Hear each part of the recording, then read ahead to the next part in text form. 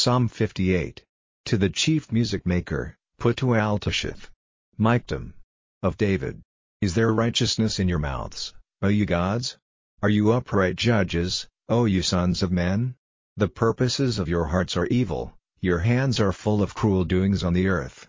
The evildoers are strange from the first, from the hour of their birth they go out of the true way, saying false words. Their poison is like the poison of a snake, they are like the adder, whose ears are shut, who will not be moved by the voice of the wonder-worker, however great are his powers.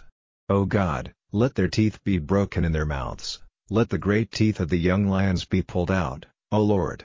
Let them be turned to liquid like the ever-flowing waters, let them be cut off like the grass by the way. Let them be like an afterbirth which is turned to water and comes to an end, like the fruit of a woman who gives birth before her time. Let them not see the sun, before they are conscious of it, let them be cut down like thorns, let a strong wind take them away like waste growth.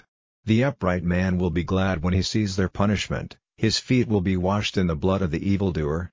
So that men will say, truly there is a reward for righteousness, truly there is a God who is judge on the earth.